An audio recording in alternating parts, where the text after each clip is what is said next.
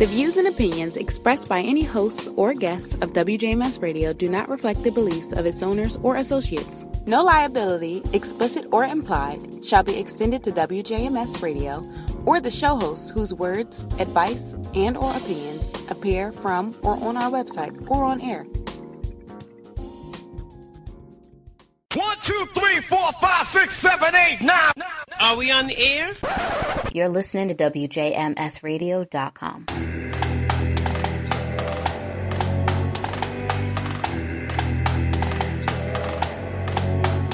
Jam. This chick is a sick individual. You're tuned in to Sound Off with your girl Jams right here on WJMSradio.com. There is no competition.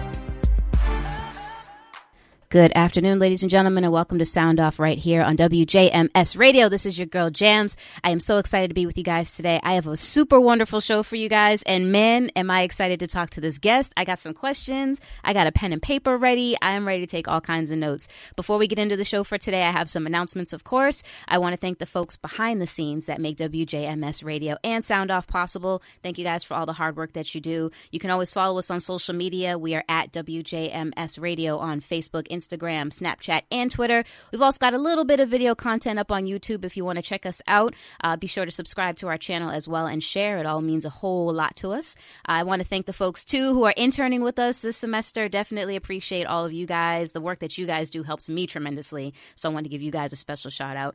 And, of course, if you want to engage with us during the show, you can reach out to us on any of our social media handles. Definitely here on Get Vocal as well, where we are broadcasting live. We are simulcasting this broadcast on my personal YouTube or the radio station YouTube, my personal Facebook, and the radio station Facebook. So we're all over the place. So just make sure you get locked in and tuned in however way you can. We're also, of course, streaming live on the radio station itself. So make sure you listen there as well. But I want to get into the show for today. My special guest who came to me through 6 degrees of separation, which is interesting. Like, my friend Stan seems to hook me up with so many great people. Stan is just a really, truly wonderful friend to have. Like, he's just so genuine, and he's always looking out. So a good friend of mine reached out to me and told me about this young lady here who I read her blog and her everything that she's got going on, and I was like, oh, I got questions. We need to get her on air right now. So my special guest for today is Danielle Desir, and she is an author, speaker, podcaster, and she's the founder of The Thought Card, which is an award-winning affordable travel finance blog. Put a pin in that. We're coming back to that later. She's also got a podcast that empowers people to make informed financial decisions, travel more, pay off debt, and build wealth. All things that we are interested in doing as millennials. She's paid off, get this guys, $63,000 in student loan debt in 4 years, and she purchased her first home at the age of 27. What? Like, that's absolutely insane. She's traveled to 26 countries on 3 different continents, and she strongly believes in not letting your financial responsibilities hold you back from pursuing your dreams. She recently published an Iceland travel guide. That's how many times she's been to Iceland, ladies and gentlemen. She can actually make a travel guide for you. But it's titled Nature, Nurture, and Adventure to help travelers plan an affordable, adventurous, and culturally enriching trip to Iceland. So I'm excited to bring her on the show and talk about all of these things that I just mentioned and more, because I know if you're like me, you got questions. I have tons of them. So Danielle, welcome to the show. Good afternoon. And how are you doing today? I'm good, Jamie. Thank you so much for having me on. I'm still pumped. Travel and money is always my favorite topic. Heck yes. Mine too. I was like, oh, I got to talk to this girl. Like, I was looking at the blog and I'm looking at all the crazy places you've been, and I'm like, what? Like, this is insane. So, and I was looking at the budgets that you put together for it and how you actually pulled it off. And I am impressed, super impressed. But before we get into all that, because there's tons to unpack in that, why don't you give the audience a little bit more of a bio of who you are, where you came from? I kind of gave them a little bit of the top level. So why don't you dig a little deeper and give them a little more background on you? Sure. So I'm Danielle Desir. I'm a travel finance strategist, and I really focus on how do you afford to travel while maintaining all your other financial responsibilities. I started traveling at a really young age. I would go to Haiti every summer to spend time with my family. But at a certain age, when you become a teenager, it kind of became uncool. You rather go to the mall, hang out. So I kind of tossed travel away for a while until in college, I started to get fear of missing out because all my friends were going to spring break and doing all these lavish trips together, and I couldn't afford it.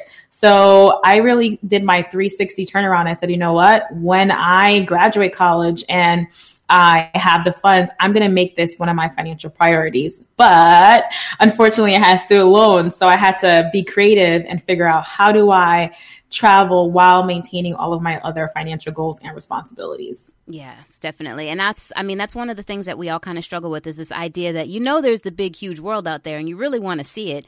But like, there's that whole, I can't afford it right now, or I have bills to pay, or I can't do this, I can't do that. It's daunting, especially in this day and age, given how expensive college is and how much student loans students actually take out. And then you look at where you are once you graduate school and you're like, I can't afford to leave the state. Exactly. Like, I can barely afford to leave my house, let alone the country. Like, this is ridiculous. So in school, like, what did you actually go to school for? Where did you go to school? All that kind of stuff. What was your major? Give us the breakdown of the alma mater and where you went. Sure. So I went to Manhattan College in actually Riverdale, New York. It's in the Bronx, really. So it's really close to the Bronx. Mm-hmm. And I actually was a pre-med. So I wanted to become a doctor, had thoughts of becoming a doctor for my whole life. But my mom said to me, you know what, just in case it doesn't happen, you need a backup safety net and you need to have a degree that pays the bills. So I was the one person, I think, in the world, maybe, who was pre-med, wanted to go to medical school, but also had a finance degree. So I graduated with a bachelor's in finance, and my internships were in the healthcare sector. And from my internships, I realized, you know what, I really like healthcare administration. So I got my master's in healthcare administration after that. So that's where the $63,000 came. About $20,000 was from undergrad, and then the rest was from grad school. And voila, I'm not a doctor. So mom was right. And I am a healthcare administrator now at a medical school. So it just kind of worked in its favor. In terms of like why finance, like my family, like my mom's an accountant, my dad's an accountant. So money was always talked about in the household. And I just thought, you know what, like it's good to know the money behind businesses and how that all works. So that's the reason behind my degrees, and I'm actually using it today, so which is really helpful. Well, first of all, congratulations on that, because there's not a lot of us actually using our degrees that we went to school with. So, we are a few of the few that actually got degrees in our fields and are actually working in that same field once we got the degree. So, and that's a shame, to be honest with you, but conversation for a different day, of course. So in terms of your paying off the $63,000, I think, of course, your finance degree gave you a little bit of a boost up in that because you knew what to do. But can you walk us through a little bit of what it was like paying off that $63,000? Did you pay it while you were in school, or did you wait until you were finished and until everything was wrapped up? Like, how did you go about paying off the $63,000? Yeah. So in grad school, I had a job as like a junior accountant, and I figured that, you know what, I'll start paying off some of my loans because I was in grace period. Mm-hmm. So I say, if you have student loans and you're in grace period where you don't have to make payments, that's actually the best time to start paying off your student loan debt, because if you lapse out of the grace period, then you start getting hit with interest on your unsubsidized loans. So when my interest hit, like when I started to pay my student loans, I think it was like $60,000 originally, but when the interest hit, it was 63. So that was my starting off point. And I was like, oh my gosh, like this is a lot. And at the time I didn't have a job. I was like searching. It's so funny because I was looking for managerial jobs at the time because I was like, I just have my master's. I could be a manager. No, real life. I had to realize like, okay, like you have to start off in the entry level job. So it took me a little while to find a job. But in the meantime, I figured out like, how much am I really paying per day on my student loans? And that was called like the interest rate, per day interest rate. Mm-hmm. And when I did the math, I calculated, I was paying $10.10 a day. And that really upset me. I was like, I'm not even making $10 a day and I have to pay, Great Lakes. And I just felt like I got swindled. I didn't know all these things when I was signing the paper and the dotted line, even though I had scholarships, it just didn't cover everything. So $10.10 a day was really like that number that I would use to track my progress over time. So I would say if you do want to pay off your debt, figure out how much you're paying per day and use that number as a tracker. And if it makes you upset, great. Use that as a fuel to fuel your fire. So over time, I saw it go from 10.10 to 9.10 to 8.10 to 7.10 to 5. And it was just a great feeling to know how far I've come from that. Oof. Yeah. And I mean, So when you're paying I guess financially, if you're paying the 10/10, like, were you just like, okay, so I need to be paying $10 a day into this thing? Were you like, okay, let me round it up and pay $70.70 at the end of the week and make sure that how are you using that to track progress? Because obviously it added into your calculations. Right. So when your student loan bill comes in, a portion of it is just the interest and a portion of it is principal. More than likely, when you run the numbers, you'll figure out that your interest makes the bulk of your payments. So my 10/10 a day is what I had to pay down for me to be in a neutral playing field. I'm not even dipping into my original principal balance. Gotcha. So if I really wanted to pay off my student loans, I would have to do like 15 a day, 20 a day, 30 a day to really go above and beyond the interest payments. So most likely, if you're just doing the minimum payment, you're not making strides, which is why people end up being like 5 years later, you haven't done much because you're just paying interest. So that's how I use my 10/10 as a calculator. And you okay, if I'm 10/10, I'm going to go way more above that. And that helped me to really, really make progress quickly. So I'm taking notes. I don't know if you can tell, but I'm taking, I'm like, I don't think people talk about that. Like, it's not something people talk about, but that's really the basis of paying off your debt sooner, is knowing how much you owe and then going above and beyond that. It's funny because I think I've seen a couple things to go off what you just said. Number one is I've been out of school now for several years and nobody has ever broken down the interest calculation to me in that way. And that just made so much more sense. Like, literally, when I get off the conversation with you, I'm going to be like, okay, it's time to calculate this. Because it's like, it's ridiculous. And I've seen statuses online. I think it was a trending tweet or something, or a BuzzFeed article that was like, students tell their real life horror stories of student loan debt. And there was this one person who was like, I started off with a $38,000 balance. Over however many years, I've paid, $23,000 on that debt. And my current balance is $34,000. And it was just like, what? I was like, oh my God. Like, that's the type of stuff that just be like, you know what? Bankruptcy. Like, forget it. Like, what? You just feel like you can't win. And I feel like, honestly, the reason people feel that way is because of simple, basic information like you just gave. Nobody's ever broken it down like that. Like, if you had said to me 10 years ago, this is what your daily interest rate is, I'd be like, all right, bet. So every week I'm going to make sure I'm paying, or every month I'm going to make sure I'm paying the daily interest over and above my principal amount to make sure that I'm hitting, where I need to be hitting. And I might even be where you're at today. Like, Dad, where were you like 10 years ago? But you can make moves now. You can make moves. You know, like, it's so important to know your numbers. Like, it's so important, and use those numbers to track your progress and to fuel, you actually accomplishing those goals. Because, $63,000 is arbitrary, but like when you go to nitty gritty, it becomes so much more attainable. Can I do 10/10 a day?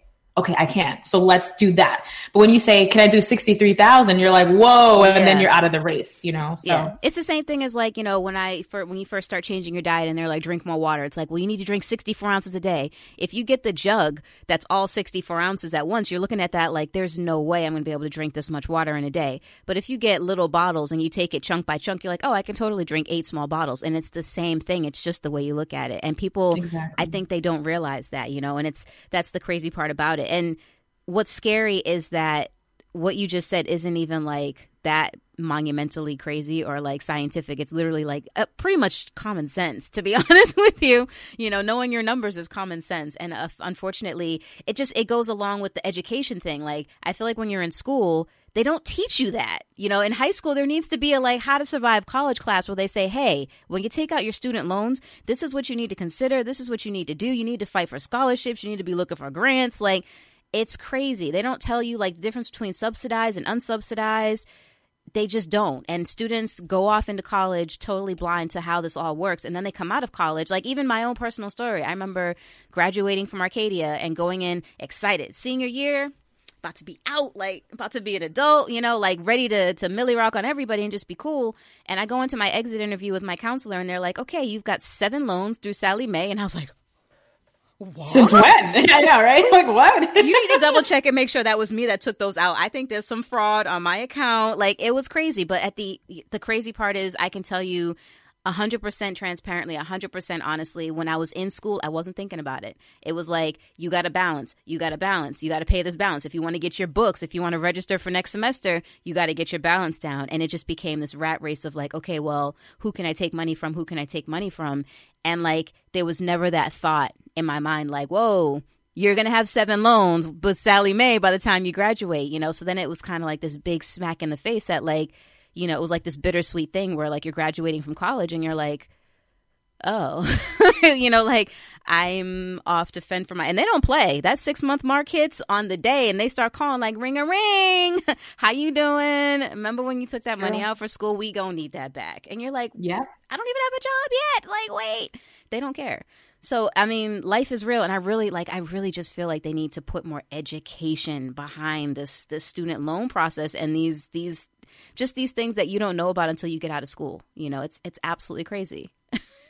It's very, very true. And I felt exactly the same way. It's like, I knew I was taking out the loans, but I'm like, I'm going to pay it one day, I think. Yeah. Like, but I mean, what happens is like, for me, when I had my student loan debt, like that was a barrier. Like I had to make a decision, like, am I going to move out or am I going to live with mom and make this decision and like pay down this debt? So again, every bill you have on top of you, that just holds you back from pursuing something else. Yeah. So that's why it took me so long to get, I knew I didn't want to do 10 years, but I was like, okay, if I grind out for 4 and this be one of my primary focuses, like, let's make this happen. So that's where that came from too. Damn, girl. Like, where were you 10 years ago? I mean, there's a lot of sacrifices that come with paying off debt. Yeah. It's draining. It's literally, you know, there are high moments, there are low moments. But in terms of like strategy, so the first part was figuring out how much I owed per day, which was really helpful. I used as a tracker mark. Mm-hmm. But then there were 2 frame of thoughts that I used to pay off my debt. The first one was to have money saved on the side. Mm-hmm. And then I would make a large bulk payment. So let's say I would throw $3,000, $5,000, $7,000 at one time. Then I wouldn't have to worry about Great Lake, something like that. Yeah. So when I did that, but again, I'm very accountable. Like I said, okay, I've saved this pot of money for, let's say like I want to buy a house or something like that. I saved it, but I'm not using it right now, but I have to pay myself back. So I would drop this large amount and see my balance get reduced, but I would pay myself back and spend that time, pay myself back. Either way you do it, either way you make larger payments or you just make payments consistently, it still takes time. It takes time, but just depends on your strategy. Do you want to do quick, make large payments, pay yourself back, or do you just want to do, you know, slow and steady wins the race? So it just depends on your strategy. Yeah. And, you know, you get caught up in this idea of like, I'm going to pay myself back. But do you? You know what I mean? You like, have to. You're always the last one you pay back. You're like, I can pay myself back double next month, and you never do. So I think that a lot of times it's a discipline thing for us. It's not just the fact that it takes time. It's the fact that it takes discipline. If you tell yourself you're going to take money out of, you shouldn't, but you're going to take money out of your 401k to pay down whatever debt you have, and then you're going to pay that money back into the 401k because you'll have freed up your income to do so. You got to do it. Because at the end of the day, if you don't pay back your 401k, you're going to be living on a paper box, you know, on the street when it's time to retire. Or even worse, you're not going to be able to retire. You're going to have to work straight through. And it's that discipline that it takes to do that. So do you have any advice or any sort of best practices for getting that discipline in place and maintaining it, or, you know, just best practices for making sure that you hold yourself accountable? Yeah, automation, I would say. Automate it. Like make a rule where it just literally goes from your paycheck to this specific bank account.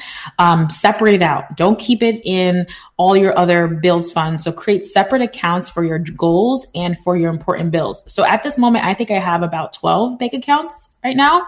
So I have one for my mortgage. So you could have one for your rent. I have one for groceries because that seems to just vanish really quickly.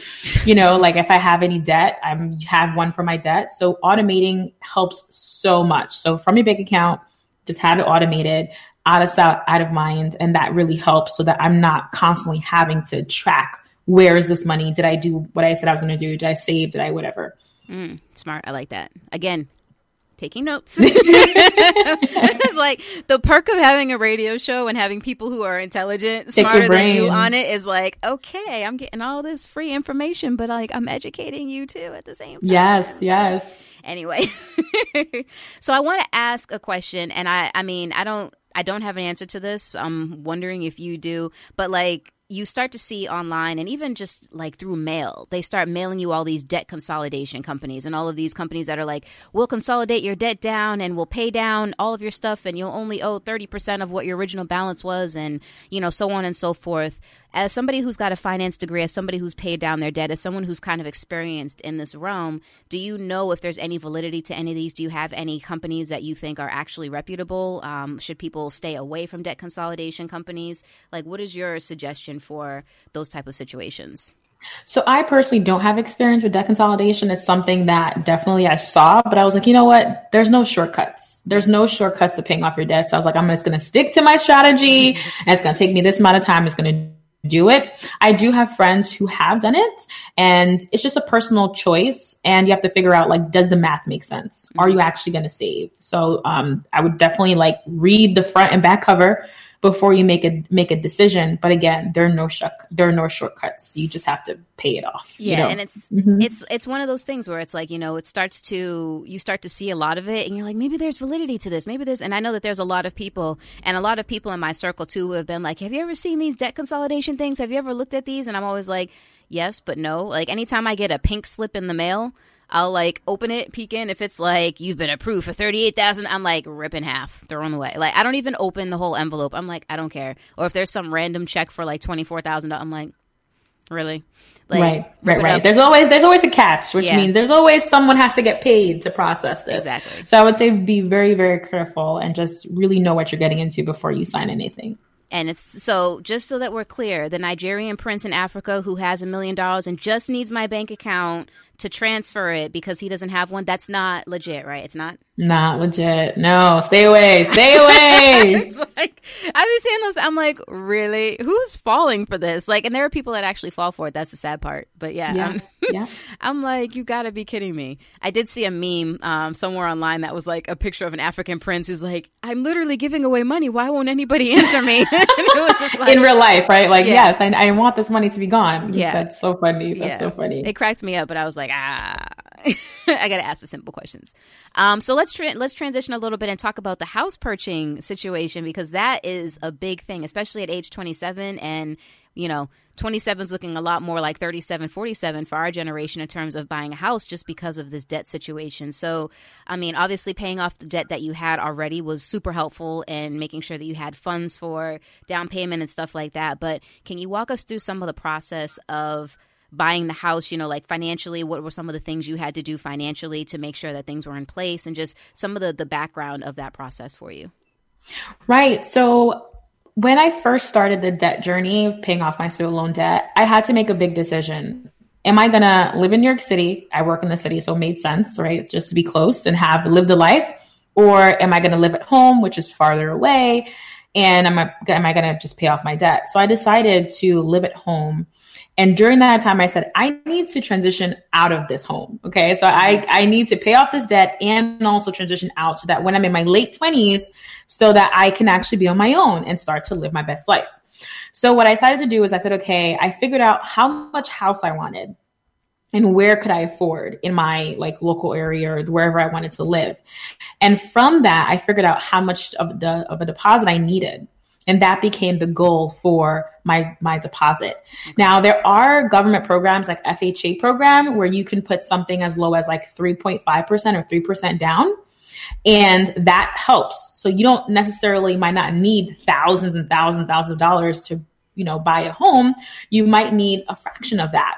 So I would say definitely look into FHA programs if you qualify. Mm-hmm. That definitely helps keep the cost down low, but also realistically knowing how much you're going to be able to pay. Because inside of a mortgage, not only do you have the principal balance, you have the interest, you have taxes, you have insurance. Yeah. So the mortgage is like this, and then your bill ends up being this. So it's important to put all these things together. And there are a bunch of like mortgage calculators to help you figure that out.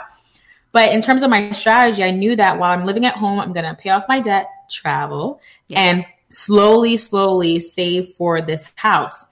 And then what I wanted to do is do a swap. I wanted my debt payment and my house payment to be exactly the same because I've been grinding for years paying off this student loan debt. So I know what the flow feels like to have this money taken out. So I use that as an even swap.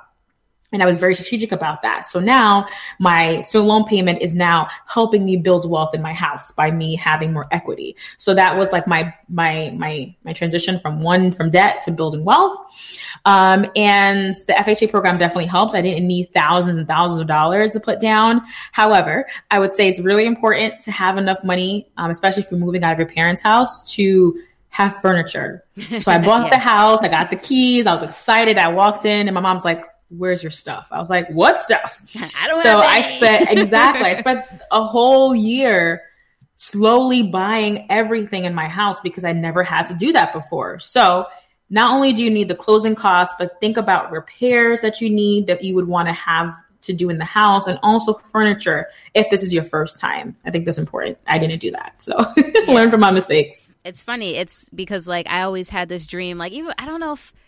I feel like my parents can attest to this too. I'm a weird kid. But anyway, I feel like I've always had this like weird dream to like move into a new house and like eat Chinese food on boxes. I don't know if that's been a dream or if I've just seen too many movies and I'm just that do that. Yes, for a cliche or whatever. But that's always been kind of like my thing. Like, yeah, we don't have furniture. We're going to eat pizza on boxes. And that's cute for like the first day until you're like, I'd like to sit on a couch and like relax now, you know? So. Yeah. And then what happened is like literally everything I wanted to buy cost thousands of dollars. Yeah. So that whole first year was like, you know, slowly and surely getting my house up to speed and, you know, creating the space that I wanted. But I didn't think about that before when I was saving up. I should have saved up for that. I could have been in a way better position. But we live and learn. And I think that that's something to take away for sure. So for those folks that are moving right now and they're like, okay, well, they're in the same situation as you. We just got a house. We need furniture. You know, would you suggest doing what you did? Would you suggest waiting, or would you suggest getting the scary credit card to purchase what you need and then pay off if you're financially in the place to do so? It's really, really tricky because I did the get a credit card, charge it. Like I got my fridge, my dryer, and my washing machine all on a Sears credit card, and they gave me 6 months to pay it off. I was like, no worries, 6 months, I got it. For enough me, that's time. Easy. And I did not end up paying it in 6 months because what happens is like there's so many costs that you're not expecting as a homeowner. Like 2 years in now, I'm very familiar with what my budget looks like, but in the beginning, there's just a bunch of stuff that you're not sure. You don't know the trends of your oil bill or your light bill or your water bill. And then you get the sewage bill. You're like, what is this? You know, there's just things that you're just not prepared for. So I would say prepare as much as possible in advance. And if you can, try not to charge things because it could be messy. It could be messy. And for me, what happened is that I was charging things, paying them off, and I was getting into a tight situation. So I decided to house hack. So I had 2 roommates living with me at one point last year. And that was help me pay off my debt and just like get myself together. But I think if you can do it ahead of time, you just save yourself so much less stress. Yeah, that makes sense. That definitely makes sense. And nobody wants roommates. Yeah, it's tough. I mean, definitely when the check came, I was like, woo. The next day I was like, oh. Yeah. But house hacking is a great way. There's also, you do Airbnb if you like. If you just want to have like people just come and stay over for a couple of days, you can do Airbnb these are all ways to generate income. Especially if you have a spare bedrooms. I think that's just an option. Not something that I don't think I would like to do again, but when the time came, it came in handy to have the extra income. It sounds good. It definitely sounds like, Airbnb sounds good in theory, but then you think about the maintenance that goes into it. Like you got to make sure the room is well kept and you got to have the supplies and you got to have the stock and there's got to be the key and yeah. You're a host. Yeah, you're definitely a host and it's all about the experience. Yeah. We're definitely in that time and age where it's like, people want to save money and stuff like that. And they want that. People aren't opting to go to hotels much more anymore because it's like you want to be a tourist in the city, but you also want to experience the culture and you don't want to do the surface level touristy things. Like you want to, see the bodega on the corner. You want to stay in the Bronx types. Not really. Nobody wants to stay in the Bronx, but what I mean. Like, you want the full experience. So I feel like Airbnb is where people go to, but there's just a lot of work that I think people don't understand that goes into Airbnb hosting. that it's just like, not for me. It's like, not for me. But do you have any other, before we transition into travel, because I definitely want to dive into travel a lot and how you pulled off some of these trips, because there are so many awesome trips you've gone on. But do you have any more advice for, financially for people who are looking to purchase homes or pay off debts before we transition over into the travel section? Yeah, I would just say have a separate bank account for any of these big goals that you have. Like, have some bank account and use that as a way to not only like save, but also track your progress. Like, it's really great when you could look at a separate bank account and be like, oh, I have X amount of money in my account and I'm this much closer to my goals. So being able to see that is really important. And also, I think it's really important to have check-ins with your money. So I like to have weekly check-ins, and I would prefer to do it in the morning, because in the morning you're fresh, you're awake. If there's something that needs to be taken care of, you have the energy to do it. It's a really bad place when you're financially stressed and you're doing it at night and you go to sleep and you can't sleep. Like, don't do it late at night. Do it in the early morning. Check in with your money once a week as a way to just kind of keep track of your progress, where you're going. And don't be afraid to look at your bank account. I think it's important to know your numbers, whatever it looks like. Just know your numbers and use that to, move forward. Gotcha. Okay. So the best part, not necessarily the best part, but the most exciting part One of the best parts. Travel. So my girl, you have been to 26 countries on 3 different continents. I don't know if you can do this off the top of your head, but can you run down the countries you've been to or some of them? Yeah. So we'll start off with Haiti, Ecuador, Iceland 3 times, Norway, Sweden, UK, which is like England, Ireland, Northern Ireland. Yep. Where else? Recently, Austria. I've also been to Italy, Croatia, Mexico, and Canada, and France. I mean, they're. Yeah. I think that's we're hitting a lot of those. Yeah. So I mean, Europe is like, for me, the easiest place to go to. Flights are so cheap, and we can get into like cheap flights, because that's literally how I'm able to afford to travel. Yeah. But yeah, so those are that's really the list, and it's going to continue to grow. And I'm going to China later this year, which is going to be crazy and wild, but okay. I'm really excited to hit some of those sites as well. So, I mean, obviously you've been to 26 countries. How many of the 50 states have you been to? Not that many. I feel like I've been so busy international. I've been to New Orleans. I've been to Florida many times, Cali. I've been to Maine as well. I live in Connecticut now. DC, Philly, Baltimore, but not that much of the States, So I still have a lot to explore there as well. I've always had this dream of doing like a cross country road trip. This is my like ultimate, you have no financial worries someday in the far distant future, and you have time and opportunity. But I've always wanted to like get one of the short yellow buses. I know it's crazy to say the short yellow bus, but like get one of the short buses. An RV. Yeah. Get an RV. Take out all the seats, put in like comfy couches and whatever, like little mini fridge and stuff like that. Grab like a handful of my favorite people on the planet and just do like, a cross-country road trip and just see, because there's a path. I believe there's like a way that you can travel from one end of the United States to the other end and see a big bulk of like some of these states. Obviously not the major outlying ones, but like definitely you go straight across the middle or something or whatever. However you do it, you see a lot of the states. And I would love to just like throw caution to the wind someday and do that. I'm always envious of the people that are like, I took a year off from school to go backpacking through Europe. And I'm like,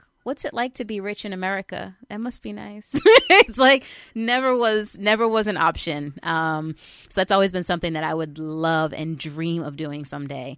But yeah, there's a lot of states, and there's a lot of places you can go in all of these states. So I don't blame you. I definitely haven't been to all of them. I've been to a handful, but not nearly that many. I've probably seen more out of the state countries than I've seen in my own in-country states.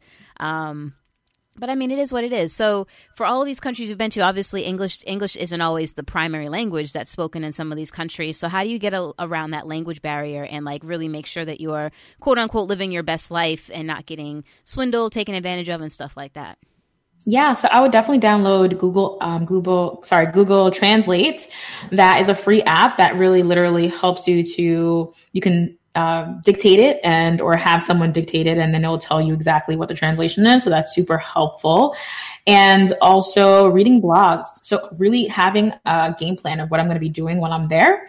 Leaving room for spontaneity, I think is important, but it's really important to know, like, how am I going to get from the airport or train station to my accommodation? Like simple things like that.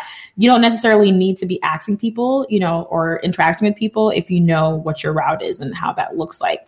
But a lot of places you'll notice that they do speak English, and they're really friendly, and then they'll definitely be able to help you. A lot of places also have tourist information booths just randomly around the city. So definitely stop by and chat with them and ask them for more information. But I also feel like it's really important to not let language barriers hold you back from seeing the world. I think I know my first trip to Paris, that was my first adult trip where I saved money I booked a flight and I went solo. I was nervous. I was like, I don't really speak French like that. How is it, but I didn't let that stop me. You're always going to find a way to communicate.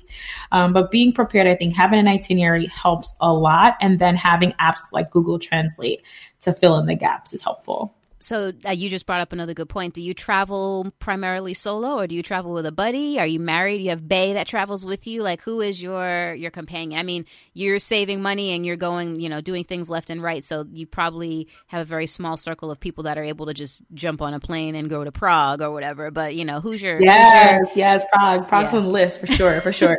So when I first started traveling, it was definitely solo. Yeah. I just am from the philosophy of just going when the time is permitting. Like, there's so many people who want to do things and who can potentially, but they're just holding back because they don't have a companion. So I was like, rip that Band-Aid off and just go. So I went to places like the UK alone. I've also been to like Norway and Sweden solo.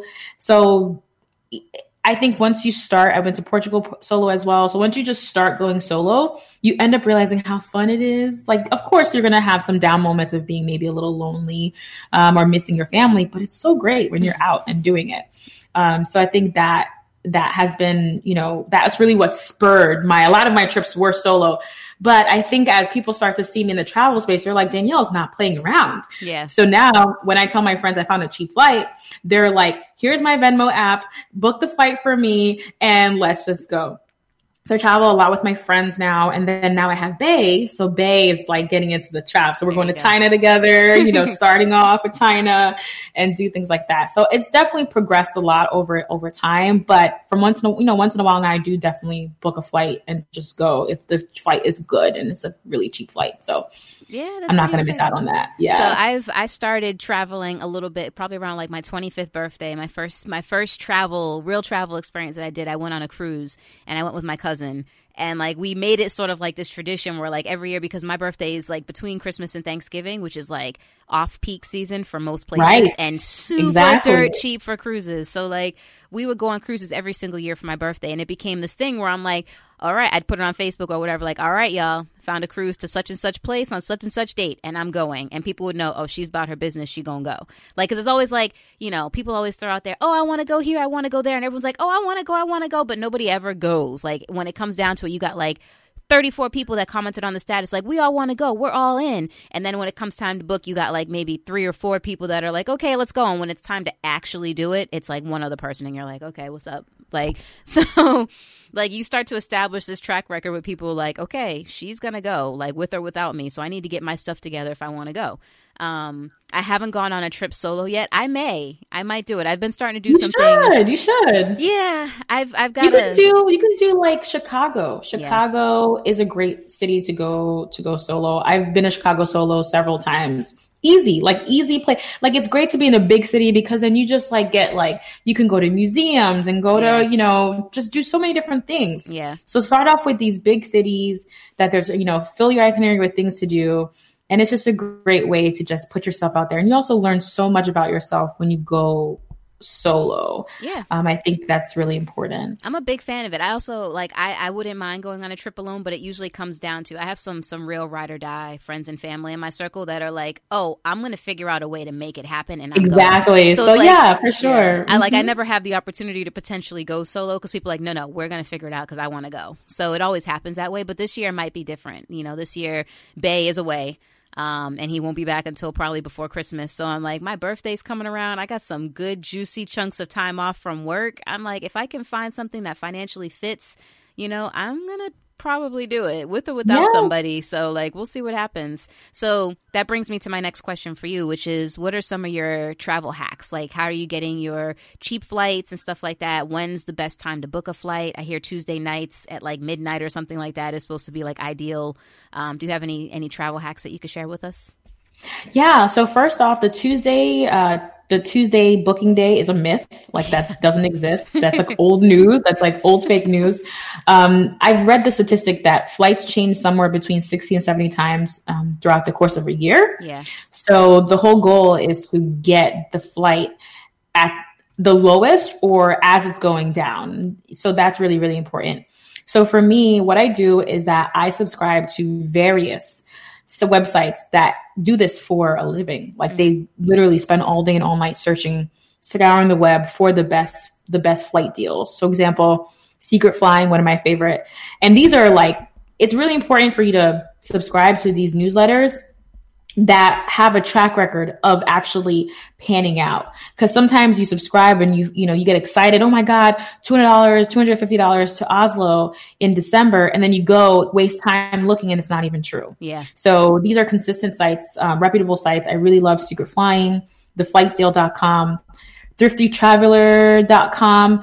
They're fantastic. They have a free version newsletter or a premium version. I recommend, if there are services that have a free and premium version, start off with the free version so you can kind of get a taste of the kind of deals that you get, and then bump up to the premium version, because the premium version will have a lot of perks. They'll send you more deals. Scott's Cheap Flight, their free version is amazing. So if you want to go with the free version, use that.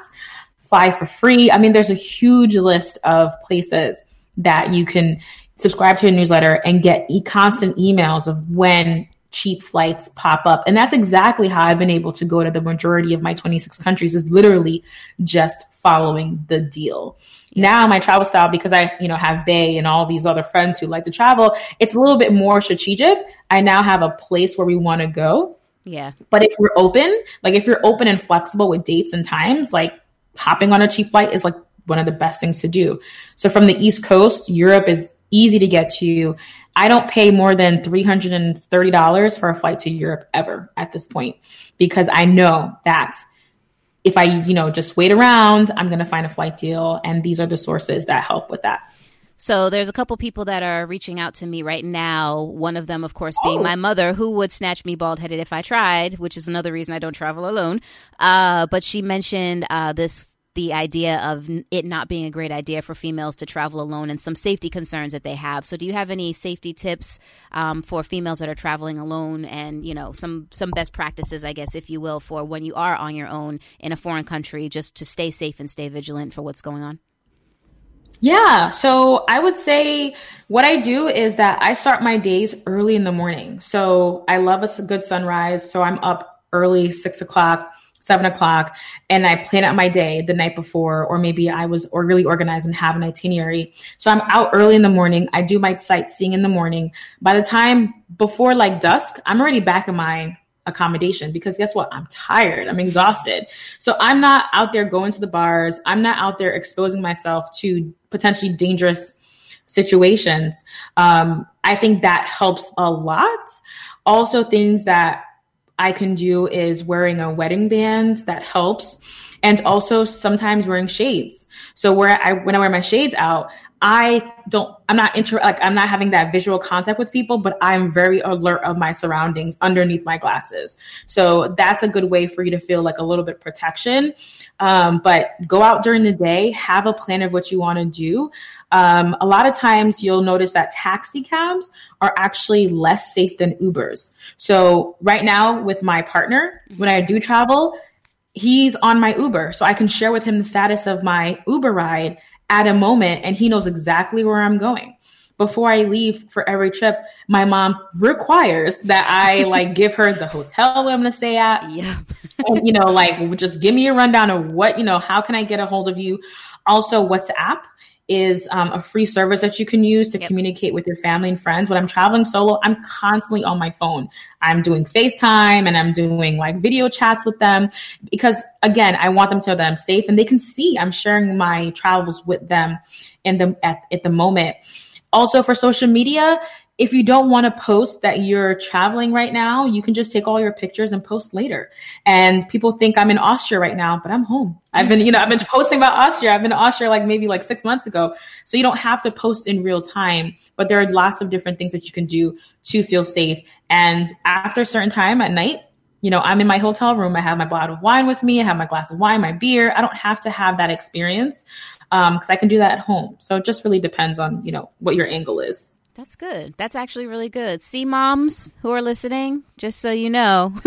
But yeah, my mother would probably require me to give her a detailed itinerary of where I'm going to be, who I'm going to be with, and all that kind of stuff if I was to ever travel alone. So I'm sure that is something that she's going to want to see if that does come to fruition. But let's talk about some of the places that you've been. What has been your absolute, I know people probably get this a lot, but what has been your absolute favorite place that you've been to so far? Clearly, it's probably Iceland since you've been there. Yeah, yes. But gosh. So Iceland it gives me like butterflies because Iceland is so naturally just green and just beautiful.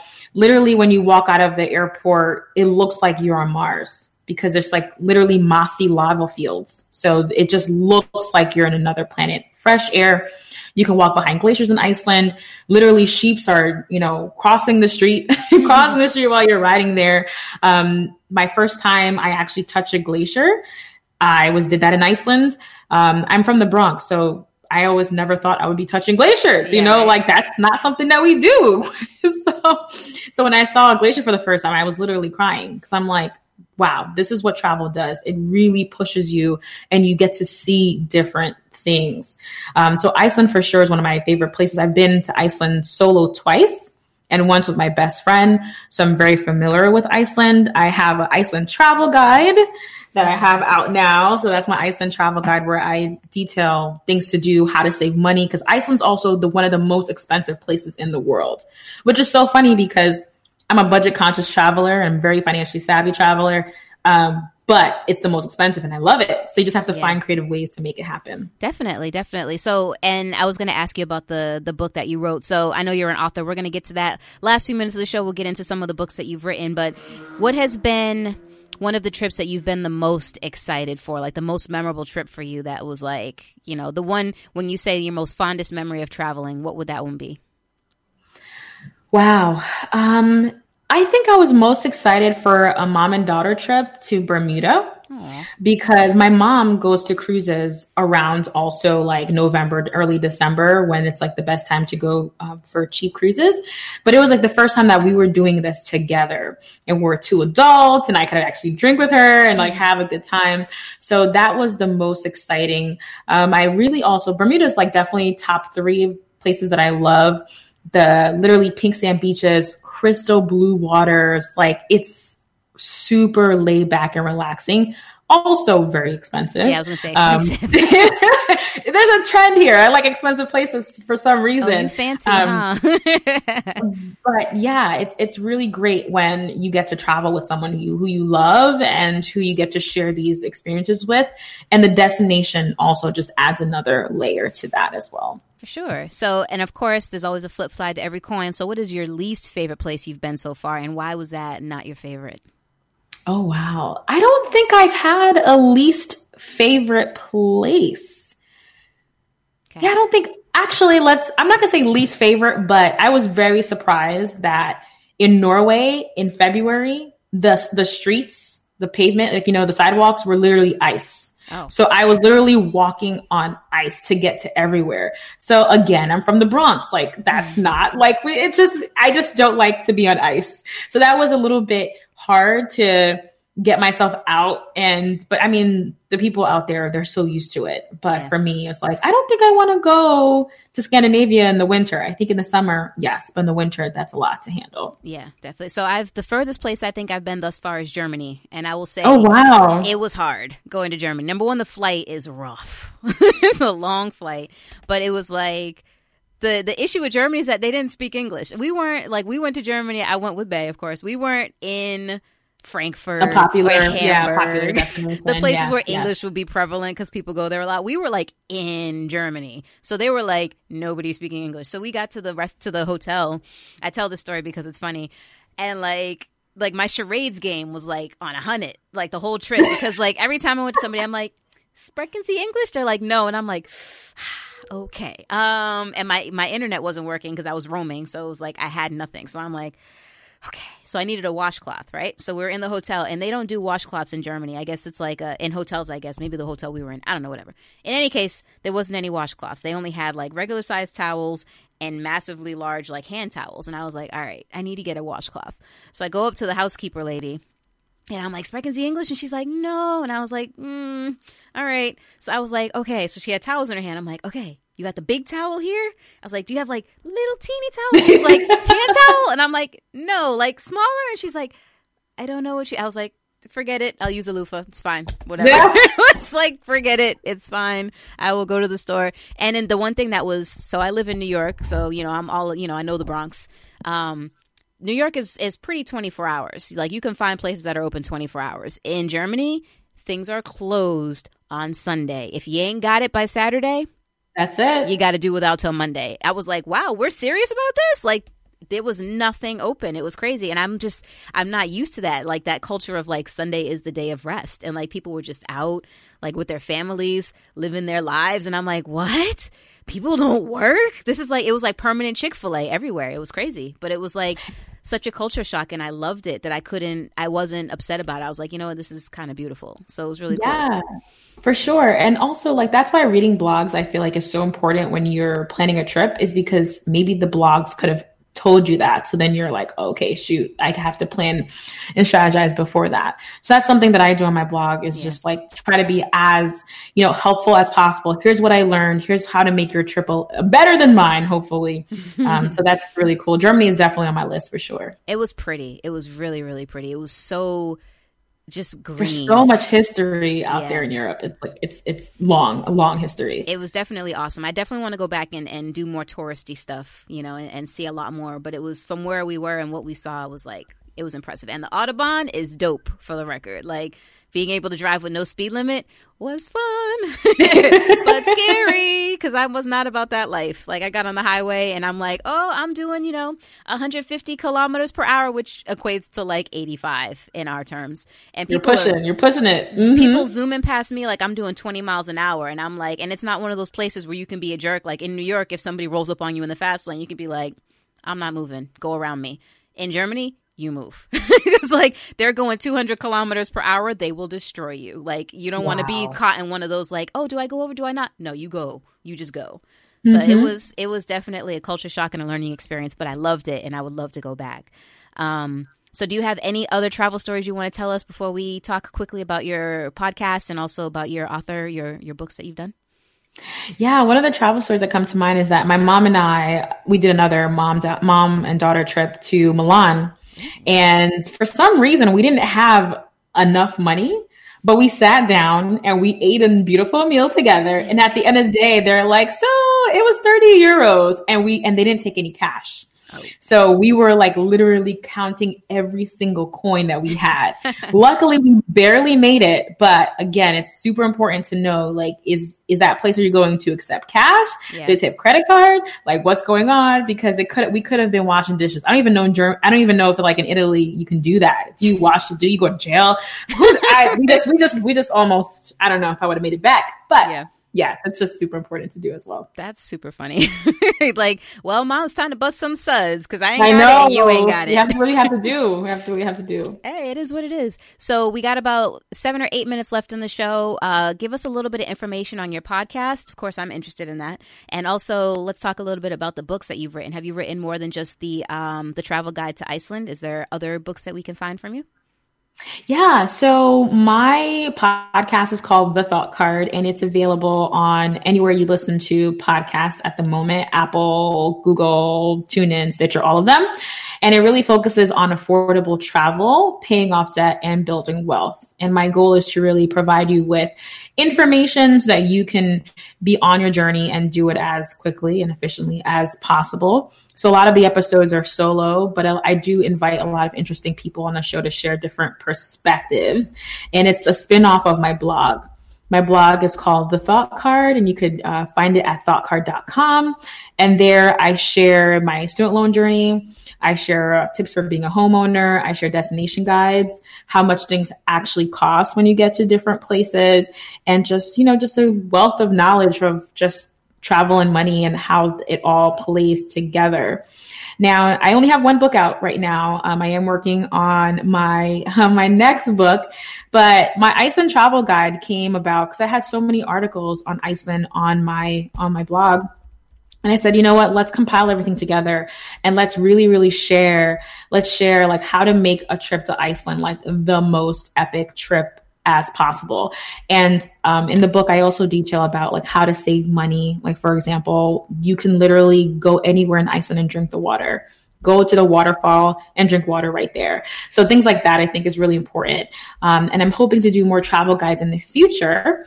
But in the near future, I just want to do a short little book about how to save money for travel. I think that's an important topic to talk about. We talked about it in detail here. So that will be my next book. But Iceland Nature and Nurture Adventure is available on Amazon at the moment. Awesome.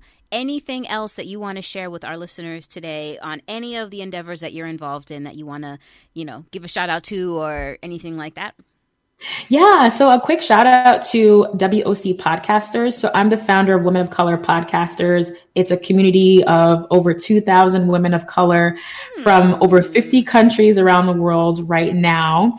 So it's an amazing community. That's really what gave me the legs to start my own podcast, is having a bunch of women who looked like me and who were providing a lot of resources and things like that. So we have a blog. It's wocpodcasters.co. We're also on Instagram at WOC Podcasters. And I think it's just important. Like if you want to talk podcasting in the future, like definitely something, I love it. It's a great platform, very intimate platform to connect with you and your guests and all of the other things like that. Oh, I don't think you knew that, so I'm taking notes. I just wanted to put it out there. Yeah. As soon as you said that, I was like, oh, really? I was like, yeah, definitely putting a pin in that for later. We will chat offline for sure. And where can people find you and follow you if they want to check out your blog, if they want to find you or follow you personally? Where can they find you? Sure. So on social media, Facebook, Instagram, Twitter, and Pinterest, I'm at The Thought Card. And also my podcast, again, is The Thought Card Podcast on your favorite player. And if you have any questions, thethoughtcard@gmail.com, feel free to reach out to me. I have a newsletter, and my blog, thoughtcard.com, is a great resource as well. And yeah, those are all the places where you can connect with me. All right. Sounds good. Well, Danielle, oh my goodness, this has been such a great episode. Thank you so much. Like, I'm definitely going to be taking all of these tips and putting them into action and be like, Danielle, guess where I'm at? Please tag me. Yes, pin me. For sure. We're connecting on social media, so we'll definitely tag you in all of our adventures. But I appreciate you taking the time today to talk to us and to give us some of your secrets and some of your best practices for traveling and financial planning. I hope everybody was taking notes and making some notes on what you need to do for yourself. I know I was over here, so I'm always appreciative when somebody can, sort of educate me and turn my sights to things I didn't know to look at before. So I appreciate that 100%.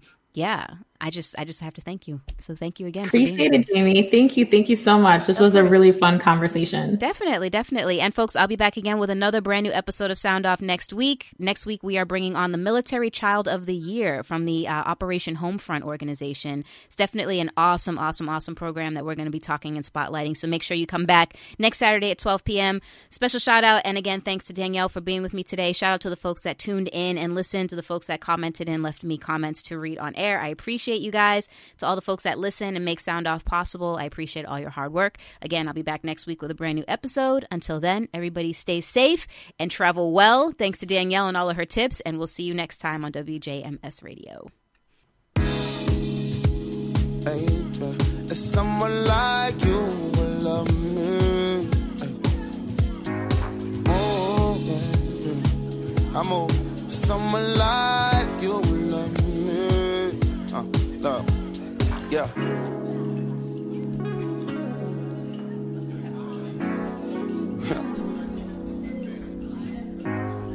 I got her on my phone, it's BGM. Ain't her. Black Benzes, black fancy, black bag full of old white man. It's a whole queen with your whole mic hand. Would you show me a little black girl? Look, black Benzes, black fancy, black bag full of old white man. It's a whole queen with your whole mic hand. Would you show me a little black girl magic? Move.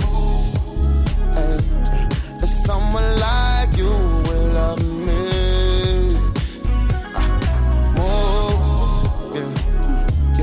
It's someone like you will love me. Go, shorty. Get it, shorty. Every empire needed to rise. Yeah. Go, shorty. I'm so proud of you. Head high, you was under nobody. Sometimes it be really so hard for you. White boy paid more, same job as you. The least I can do is write a song, then I want that part of you. While black Benzes, black fancy, black bag full of old white man. It's a whole queen with your whole mic hand. Would you show me a little black girl? Black Benzes, black fancy, black bag full of old white man. It's a whole queen with your whole mic hand. Would you show me a little black girl magic? Move. It's someone like you will love me.